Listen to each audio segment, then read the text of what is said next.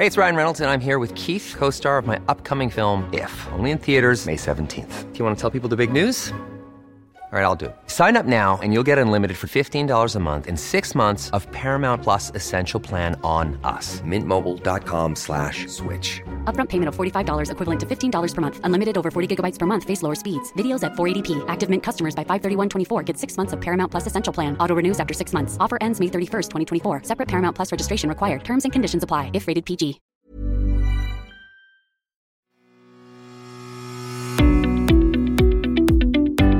Hello and welcome to the Mick Clifford podcast with the Irish Examiner. Now today we're looking to the future, but perhaps also wistfully to the past. A report by the Economic and Social Research Institute this week predicted that millennials, those generally born between around 1986 and 2000, are likely to be the first generation to have lower living standards than their parents. Just think about that. That is a really serious situation. It's been something of an evolutionary trend, certainly in the Western world for I'd say at least 2 centuries, if not more, that successive generations are in some way better off than their parents. In this country, we should be aware of it more than most, particularly with the immigrant experience. You know, people immigrate, work hard and long hours, securing the knowledge that their kids are going to have better opportunities. Even at home, it's generally accepted that the next generation will enjoy a higher standard of living. Again, thinking locally, this trend accelerated since the 1980s, the late 1980s, I suppose, into the 90s really, when the country effectively became a rich nation. I know it might not feel like a wealthy nation sometimes, and for certain cohorts of people, they're certainly not living in any comfort, but I'm just speaking in a comparative sense with other countries, and in that regard, today's middle-aged people in this country are better off than their equivalents 30 or 40 years ago. I think there's no doubt about that. Not so the next generation down. Rising rents, unsecure employment, and the disappearing prospect of ever owning their own home all loom on the horizon for today's 20 and even 30-somethings. In some ways, the preceding generation or two is to blame, particularly in terms of how the country evolved since, as I said, it kind of grew up economically in the 1990s. The economic crash in 2008 dealt a blow to a whole way of life. And while blame can and is handed out and passed around between various parties and individuals, older people were all at the scene of the crime in one way or another. Again, not so today's young. And one of the real legacies from that crash has been the long and winding road from 2008 to today's housing crisis, which is the biggest political issue, the pandemic notwithstanding. And I suppose in that respect, one newspaper headline I saw really captured it this week when he described the millennials as the trapped generation. All of that, of course, is apart from the existential threat of climate change. And again, a disproportionate burden will be on the millennials to solve that one. Unless maybe Flash Gordon arrives at a minute to midnight and saves the world. But otherwise, who knows what we're heading for. Anyway, today I'm delighted to be joined by 2 such millennials, Ryan O'Rourke and Shauna Bowers. Both are working in one of today's precarious sectors, the media. And fortunately for those of us who sail in the good ship Irish Examiner, both have brought their talents to the newspaper as reporters.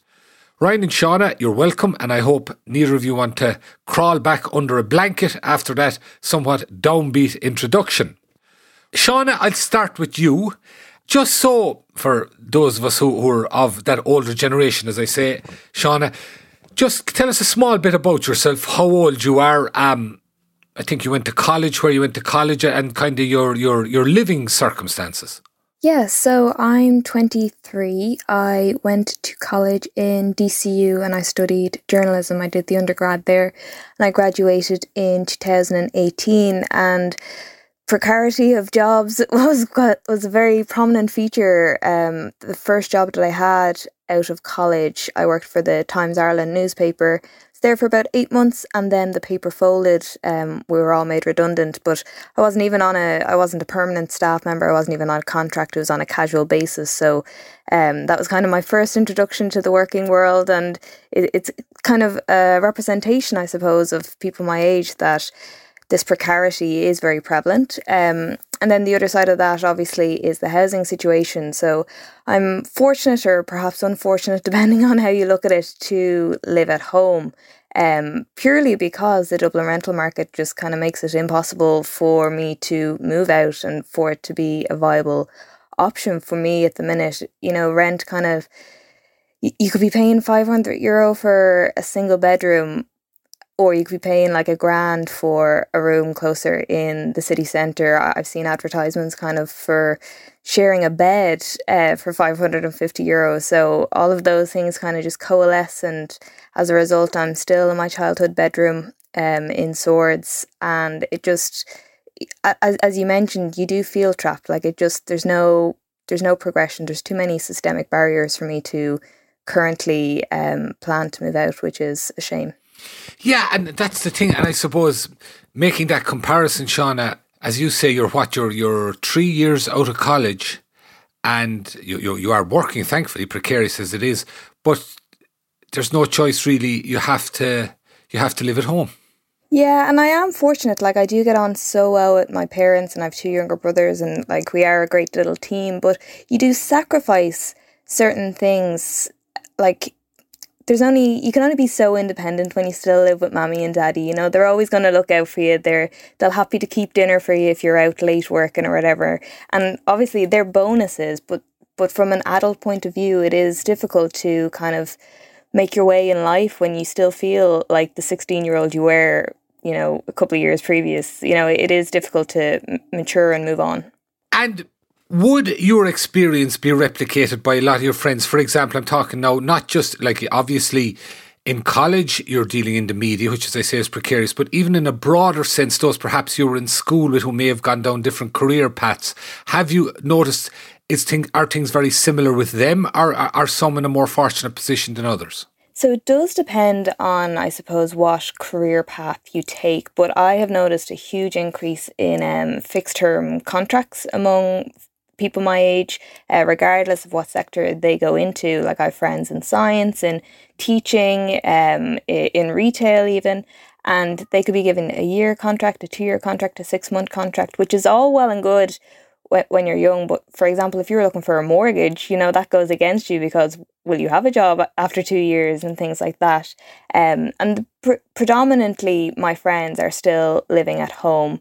If they're not living at home, they are house sharing with like 4 or 5 other people, or they're sharing a room with their partners. Perhaps they're living in their partner's home. So it is very much across the board. These barriers are preventing people of my age from progressing their lives.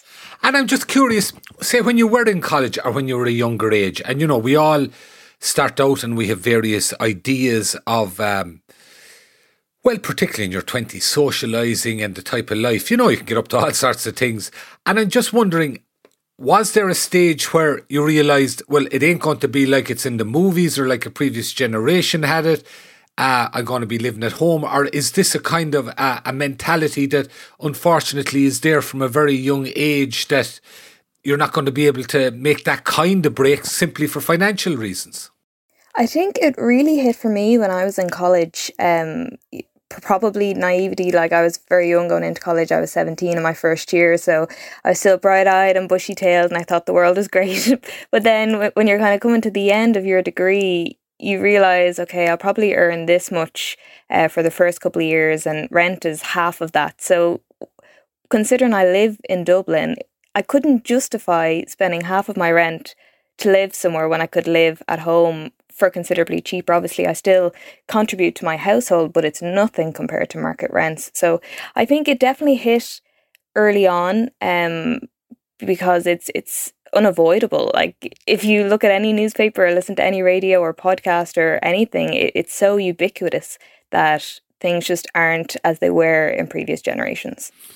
Yeah, that's it. That definitely seems to be the case, and you're the ones living through it. Ryan, just to turn to you, your situation, I think you're from County Limerick, isn't it? Yeah, Limerick. Abbeyfield in Limerick. And tell us a bit about yourself in terms of where you went to college, what you studied, and just your living circumstances. Well, I turned 27 this Sunday. I went to college in the University of Limerick. Congratulations. Thank you. I went to college in the University of Limerick, so not too far from home. My parents would have both been on welfare growing up, so they would have rented as well growing up, and they wouldn't have been able to financially support me too much throughout college. So I worked for a lot of it, doing kind of the lower end jobs, door to door sales and whatnot. All with the guys that I get a good degree, and hopefully I then get a good job, and eventually maybe will afford a house. And what did you study in college? I studied journalism, same as Shauna. So yeah, I always loved writing and took the plunge, even though we were repeatedly told there wasn't any jobs there. And as you can see yourself, it's already gotten worse, but it was worth doing. And as you said, Ryan, you worked to support yourself in college. What kind of jobs would you have done there? Anything I could find, really, but door-to-door sales is what I found a knack for. There was good enough money in it, and I could work my own hours. And not many people wanted to do it because it's not the most friendly job. You're going around and you're knocking on people's doors, you're interrupting their private time, and people often don't like you for that. But it had to be done. And, again, and look, like a lot of people, I worked in college myself, I worked in a bar, but, you do these kind of jobs if you're fortunate enough to be getting a college education, and you're sort of doing it with a view to, okay, this is going to get me through college, and then hopefully avenues will open up. But it hasn't really been that way. I mean, work-wise, how did things go once you left college? I got an internship right off the bat with the Irish Independent, which was great. And then when that ended, I landed down at the Kerry's Eye, which isn't too far from Abbeyfield. It's actually closer to Abbeyfield than Limerick would be. So it was kind of my own neck of the woods. And it was great to get in and get writing. And obviously it was my first proper job. So the wages for me were great and I was loving life. But like you quickly realise that it's going to be like this for a long time. You get small increases in wages, but the housing prices aren't going to come down. You're spending a good bit of money on rent. Even down there in Tralee, the rent was, I think, €400 a month. So it was a good bit of my wages. So yeah, I was sharing with 4 other people. It was a small little house. You feel sometimes like you're working a lot of hours and you're not really getting anything out of it. And I suppose you do that for a while under the impression that one day it's going to be better. But another problem with working in the media is you cover things like housing and you realise it's not getting better. The housing's going up, the rents are going up, and your wages aren't going up. So it gets a bit depressing. And you're living in Limerick now, in Limerick City, Ryan, is it? I do. I got a job at the Limerick Leader after the Kerry's Eye, and I moved down here. And then unfortunately, when the pandemic struck, I was let go with a number of my colleagues across the country, and I stuck it out, and the examiner offered me a job, and because of remote working, I was allowed to stay in Limerick, which is great. I love the city here, and it's my neck of the woods. So yeah, I'm still here. I'm currently renting. We're sharing a 2-bedroom house, me and my girlfriend, with another couple, and altogether the rent is $1,200 a month. And like, don't get me wrong, it's a lovely apartment, but it's not worth $1,200 a month. And so there's 4 of you in there, 2 couples paying that. And in terms of yourself, you described remote working, so you're working from home within that apartment as well. Yep. And so's my housemate, so we're kind of stuck for space. And then my girlfriend was finishing college, so she's doing college as well. So we're all stacked on top of each other a bit. Yeah, it does sound, I mean, even that element of the remote working, that adds to that feeling of being packed in effectively, I suppose.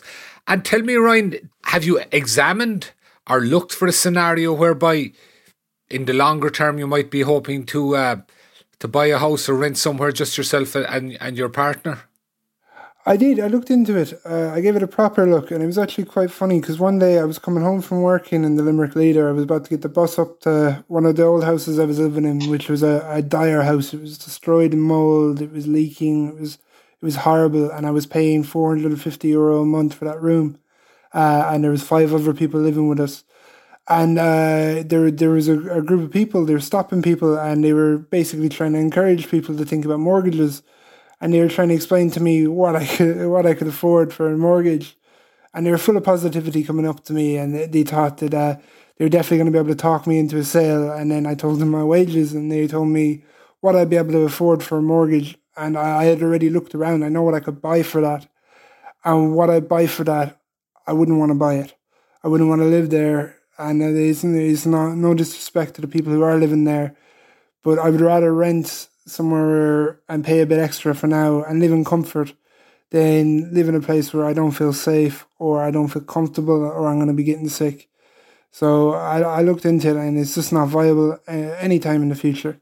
Yeah, and that is the issue. And I've heard someone else speaking about this during the week in terms of renting. And obviously, and we've all experienced it. Remember, before I found my first house, renting, you do have to lower your expectations or what when you actually buy a place, and that's understandable.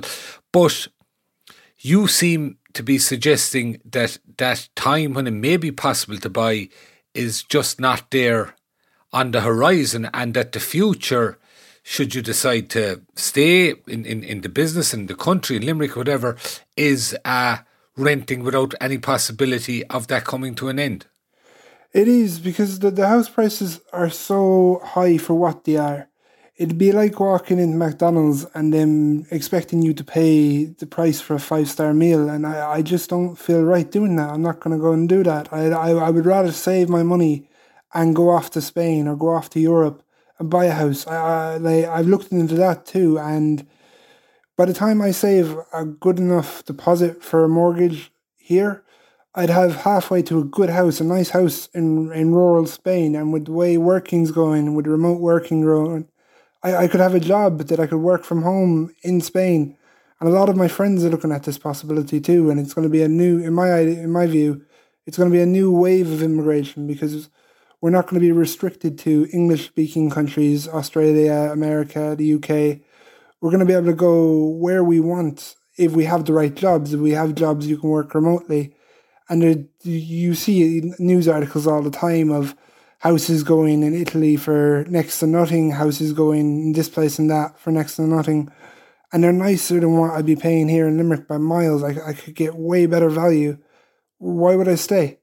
In that context, Ryan, could you envisage a scenario whereby you'd be working, for example, if you were in the media, working the Irish Examiner or whatever, and that effectively working remotely from another country? Jesus, that would be lovely, but we'd have to talk to the bosses about that one.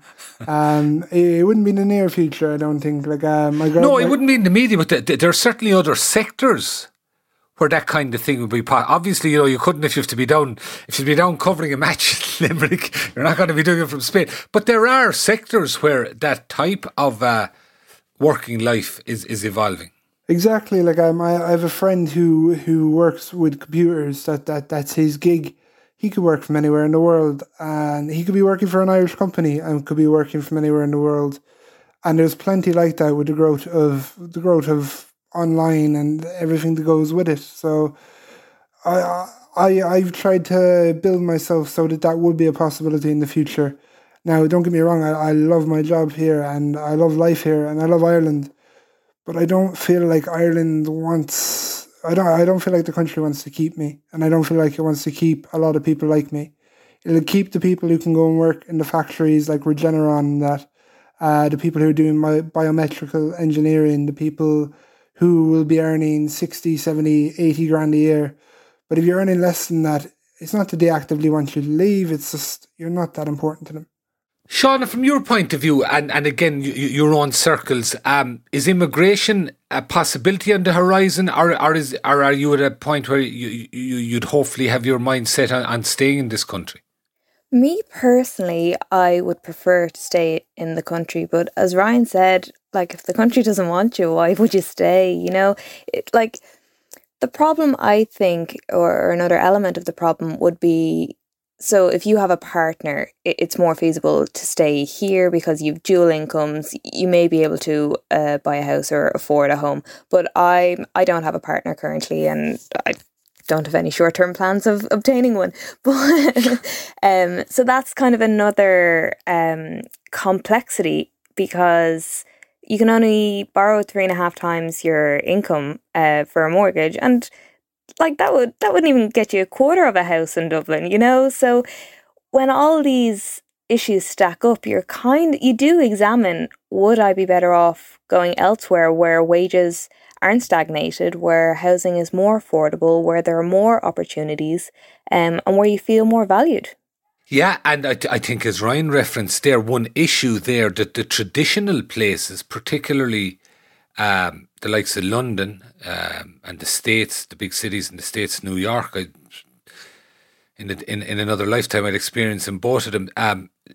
In those areas, the housing issue that is a problem here would also be there. But I think it's also fair to say, again, as Ryan mentioned, your generation perhaps has different options and better options, that you're not stuck to those traditional routes. Yeah, that's it exactly. And I also think because if you look at the generational divide in terms of having families, we have them kind of much later now. So it's not as if I immediately want, a semi-detached three-bed home. So I could get an apartment, or I could get kind of a shared accommodation space, kind of like co-living, but to a much lesser scale, like not 20 people sharing a kitchen, but maybe 5 people, So there are those options that you could consider. And then, as Ryan mentioned, you could go to other European countries that maybe that English isn't their first language. There are more options now, particularly with the readily available aviation sector compared to maybe 20, 30 years ago. Shauna, do you feel in any way resentful to the older generation now? And quite obviously, I'm not talking about on an individual basis or what have you, but in more general terms, in terms of where the country is now at with that generational divide. I wouldn't say resentful, but I'd definitely say disappointed, because it's not just one issue. Like, it's not just if we build more houses, then everything is solved. Like, there are so many different barriers and different expenses that we have as a generation now that perhaps you didn't. Like, both my parents, for example, neither of them went to university. So I have a higher level of education, but the chance of me getting a mortgage versus how they got a mortgage, like they got one straight away, and I don't really have a hope in the next 5-10 years of obtaining one. So there is a level of disappointment as opposed to resentment. Yeah, that's really illustrates it, doesn't it? As you say, and again, that's another element of the intergenerational thing, the higher education attainment of the younger generation, yet notwithstanding that, and quite obviously expectations would come out of that about a standard of living, particularly when you look at your parents and that, when individuals look at their parents, and at the end of that, to realise, it ain't going to work that way. It's definitely... there's definitely an issue there. One other thing, Shauna, and this is something then that someone else said to me, and it's in a different context, and I think I know the answer, but if you go back to my generation, I sound like a fella there now, one of these fellas who said, I get up in the morning and I have to go out and kill a chicken for the breakfast in my bare feet back when I was a lad. But what I'm really saying is, the generation I grew up in, small little lifestyle things, mobile phones, okay, they weren't around, but that type of accessory and the cost of that type of accessory. But even other things like eating out. I mean, I could safely say neither me nor my friends, certainly until we were in our early 20s or later, ate out or ate much food out bar the chipper at the end of a few pints. Foreign holidays, that type of thing. The millennial generation have a level perhaps of expectation that type of lifestyle, they're I wouldn't say entitled to it, but that it's there. There might be a pressure for it, and that's not an inexpensive way of living either. No, it's not, and it's a valid point. But what kind of irks me about this argument is that if you removed all of them, you still have the issue that I can only borrow 3.5 times my salary, and that will never ever match the cost of a house. So even if I removed all my luxury expenses, as we may call them, it doesn't change the situation, and it just removes any of the positive experiences that I do get to have, And also, I do believe that the cost of those things have come down. Like if you think of the cost of a flight 20 years ago, it was considerably more expensive than the €10 Ryanair flight to London nowadays, So you have to take that into consideration too. And I also don't think that young people squander their money to that regard, in that if they don't have the funds to go abroad one year, they won't go. If they can't go out for dinner, they'll tell their friends, I can't go this week, but maybe next month after I get paid. You know, like, there's a level of responsibility and awareness of how much money we have versus how much we can spend. And I think that argument is kind of redundant to say that that's the sole reason that we can't make waves in the world. I think you're dead right. And I think there's another point to it too. And that is, as I described when I was that age, whatever, effectively we grew up in a different country. Grew up in a country that was relatively poor.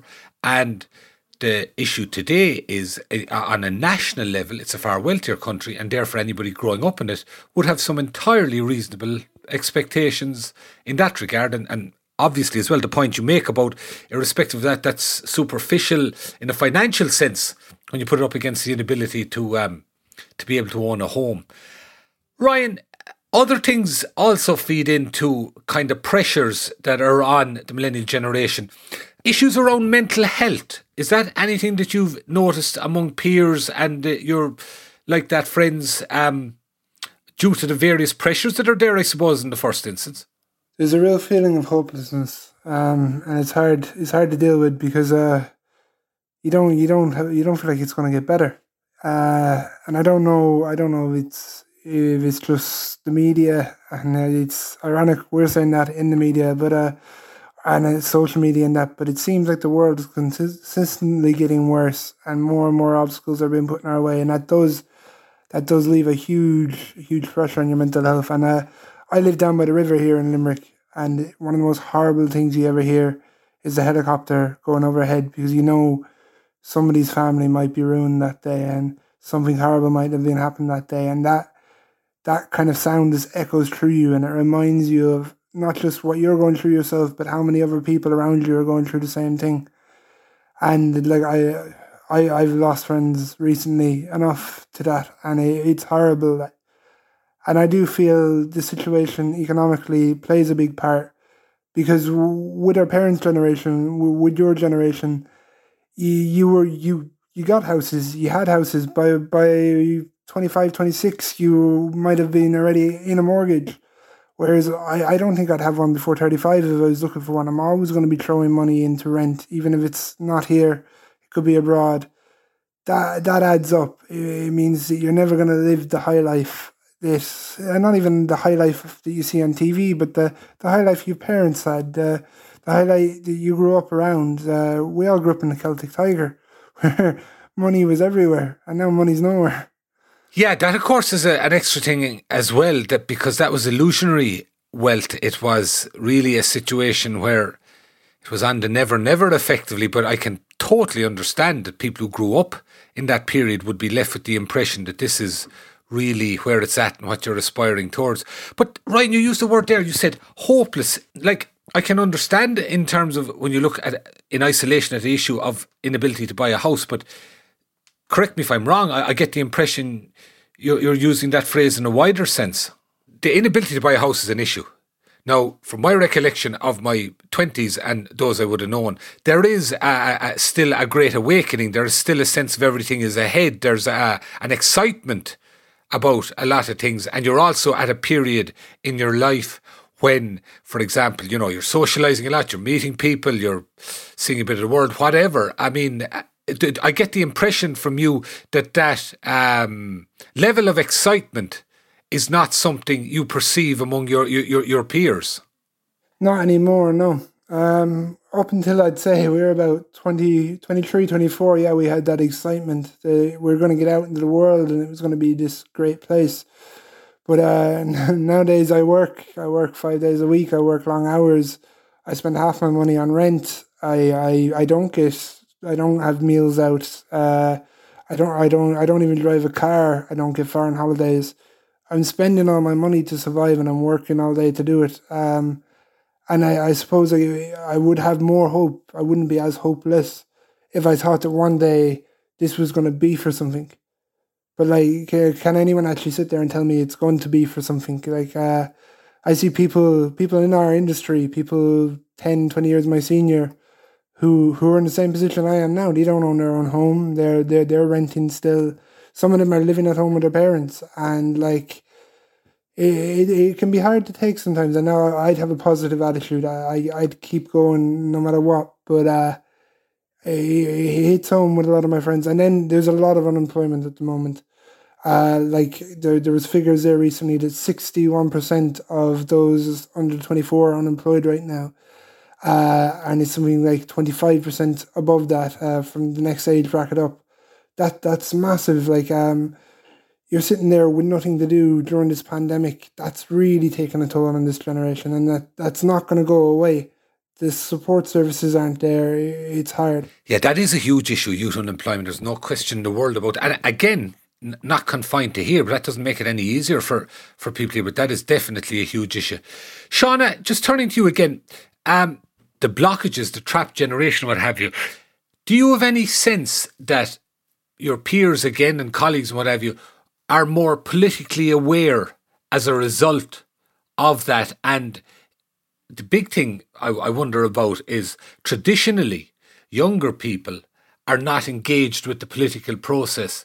Do you think the type of stuff that's going on at the moment will result in younger people becoming more aware on the most basic level, going out and voting, which is not something when any of us were young people did in any great numbers? Yeah, I think we've kind of already begun to see that turn already. Like if you think back to the marriage equality referendum or the Eighth Amendment referendum, they were led by youth votes. So I think young people get passionate about things that affect them or affect their peers.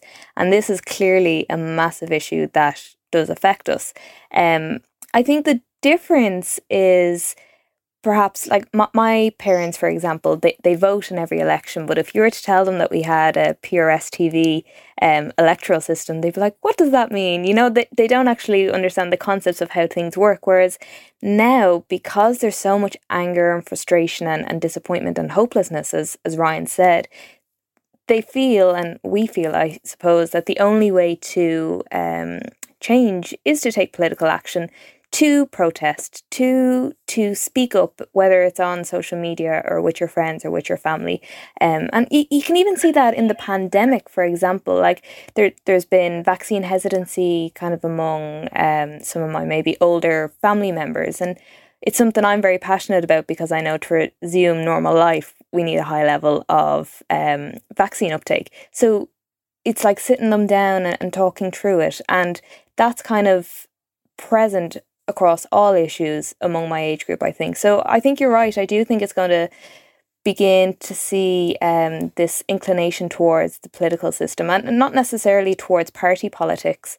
I think there's kind of been a decline in party allegiance in recent years. I don't really think, you know, like if you think 10 years prior, you had very strong Fianna Fáil families and every generation within that family always voted for Fianna Fáil. And I don't think that's there anymore, but I think there's more of a commitment to issues and to dealing with issues irrespective of party politics. Yeah, I take you up on one thing there now, and this is just my opinion, but I wouldn't necessarily agree that the referenda campaigns were all about young people. I mean, us old fogies, there was plenty of our generation. I'm thinking in particular of the Eighth Amendment referendum. I recall a number of women in particular who had been active for 30 or 40 years. But I take your point, there was definitely a broader feeling. But when you say, Shauna, about people more interested in issues rather than political parties, I'm curious about the whole business of voting, whereas you would not have family allegiances to a political party.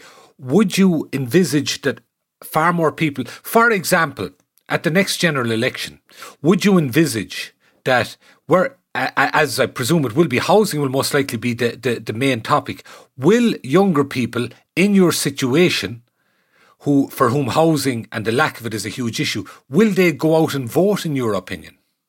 I do think so. The only kind of gripe that my friends have told me, or even just casual conversations with people among my age, is voting in a referendum, for example, you get a direct result. You say yes or no, and this is what it will achieve, and you know exactly. But then when it comes to voting in an election, sometimes it can feel like you're voting for different people, but the same policies remain in place, and there aren't the dramatic or rocket speed changes that you would hope for and kind of need on an issue as prominent as housing. So I do think there will be a bigger turnout, but I think there'll still be that disillusionment around the political system in that regard. Yeah, that's interesting. That's a very good point, actually. And one other question then finally in that respect, in terms of political engagement, is it all social media? Is that how political parties are reaching out to younger people? Is that how younger people exclusively get their politics through social media, do you think? I would say predominantly, but not exclusively. So there are conversations among peers, like even when you're out at the pub, or we're out in the pub in pre-COVID times, you know, you'd be talking about what you heard on the radio that day, and then that conversation spirals into a bigger issue. So it's kind of, see, the problem with social media is, as we all know, it's kind of an echo chamber. You follow people with similar views, whereas in real life, you can be friends with people and not actually realise they've completely disparate political views than you. So then they bring forth different viewpoints that maybe you hadn't considered or hadn't thought about. So predominantly, yes, social media, but I do think there is room to increase the kind of face-to-face interaction with these issues. And even if you think of those in universities and in colleges, there are youth wings of the political parties, or there's debate societies where you get to discuss these issues and bring your concerns and your solutions to the fore. So there are other avenues. Right. Finally, and very briefly, I'd ask both of you, and I know this is a very unfair question, but I'm going to ask it anyway. Ryan, optimistic or pessimistic about the future? Pessimistic. Oh, God. Shauna? Pessimistic. Ah, God. Okay, folks. Well, look, as I think wasn't it Tony Blair used it as his theme tune. D-Ream was it? Things can only get better. We'll have to look at it that way. Ryan and Shauna, thank you very much for joining us today. Folks, you can read work from both Ryan and Shauna in the Irish Examiner, and well worth reading their work it is. Thanks also to our engineer JJ Vernon. You can get the podcast on the usual platforms, and you can get your digital subscription to the Irish Examiner on the website. See you soon.